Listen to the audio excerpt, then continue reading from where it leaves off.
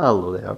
So, with the Batman now just little over a week away from release, thought now was the perfect time to look back and do a throwback review on director Matt Reeves' first ever film, which was Cloverfield, which tells the story of it's of a group of friends who, and there's a giant creature attacks New York.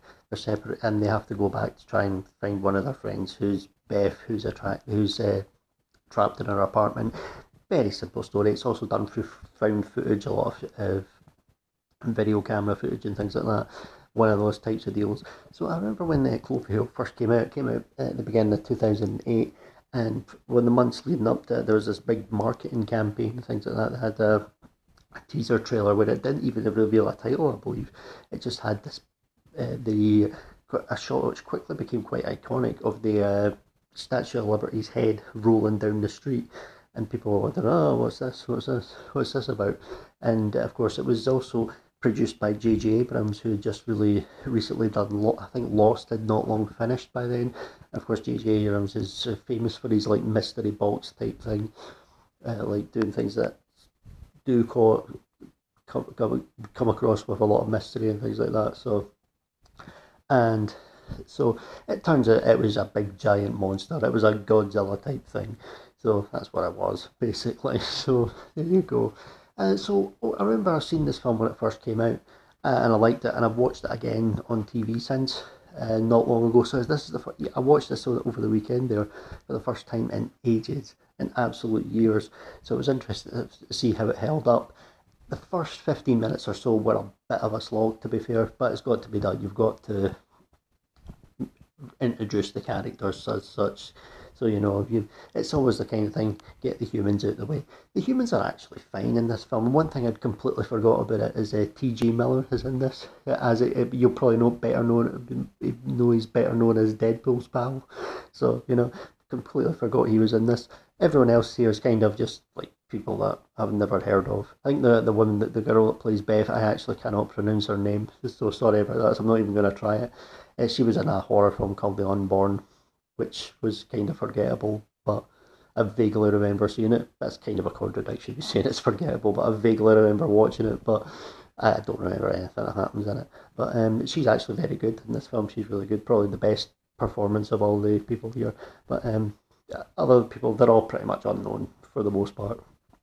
Now, the first 50 minutes or so were a bit of a slog, and I was kind of thinking, I don't know, maybe this won't hold up so well. But see, once it actually gets going, once the creature attack starts, it's actually a lot of fun. This is a really, really damn good film, and now it reminded me of why I enjoyed it when it first came out.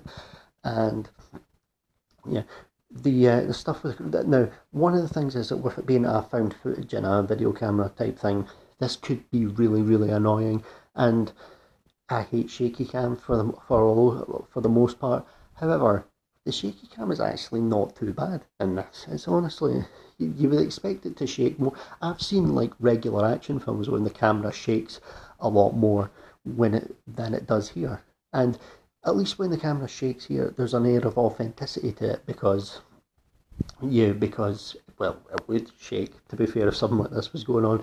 And you could argue that it's kind of stupid. Why would somebody be stupid enough to film this type of thing while it's going on? But let's be real, people would do that. We all know they would. So, there you have it. So, and in fact, even now more so in this time than they would even back, 14 years ago this came out. So, maybe they were ahead of their time with this, doing this stuff. Other thing though, so what there is, there's some really great tension in this film as well, and it's once it really gets into it, the tension never really stops. And the good thing about this film is it's less than 80 minutes, so it's really short, this film. So it zips up, even with the first 15 minutes or so being a bit of a slog. Doesn't really matter. Once it really gets into it, it just bombs along at a cracking old pace. And the creature itself looks great. You get very few proper looks at it, which is actually a good thing. You don't want to show it all the time and things like that. But when you do it, it looks great. This was relatively low budget for this type of thing as well. So, it works really, really well. There's some people were worrying because the Batman's going to be PG-13 rated in the US, but I believe this was apparently PG-13 rated as well. But it's actually quite gory. There's one in some parts, in some, not all the time. It's not a gore fest, but there are some gory moments, including one particular shocking moment. I think you'll know what it is if you've actually seen the film. So I was people worrying about that. Like, I wouldn't really worry about it. I mean, let's be honest, The Dark Knight was PG-13 as well. Let's be real, and of course as well, this film was actually rated 15 in the UK, and which is kind of like the equivalent of the R rating. And the Batman, I believe, now also 15 rated. So having said that, the UK's ratings can sometimes be a bit weird because like the Venom films were 15 and over here for some strange reason, and the first Suicide Squad as well. So whatever, you know. I'd take that with a grain of salt, but I digress. But yeah, overall, Cloverfield, it was fun rewatching it again. It was an enjoyable film. It's one of those things, if you like giant monster films, like if you're a fan of, I'm a fan of like Godzilla and things like that, so I've got a soft spot for this type of thing. It was fun rewatching it. First 10-15 minutes, as I said, was a bit of a slog, but once it gets going, a lot of fun. It was actually really good rewatching it again, and you can sort of see that. And this is a very, very impressive first directorial debut for Matt Reeves. You can actually see this guy knows what he's doing, and to get to do something like this, you can sort of see why he's went on to the other stuff he's done. He, of course, went off after this. He went on and done Let Me In, which was a remake of a Swedish vampire film, which is really damn good as well. I rewatched that. I actually not rewatched. I actually watched that for the first time this week, so I probably won't have time to do a review for it, a separate review for it. So I'll mention it in this. That film's really good, definitely worth watching. So I really enjoyed that. And of course, he'd done a couple of the Planet of the Apes films as well. They were great as well. So he's really now building his CV up and to get his crack at Batman now, which is great. And of course, this was all marketed more so, because Matt Reeves here was an unknown director, but it was marketed more so on J.J. Abrams, because he was coming off of Lost, as I mentioned earlier. So, well, there you go. So, Clover, and of course there was a sequel, 10 Cloverfield Lane, which was actually really good too, well worth looking at.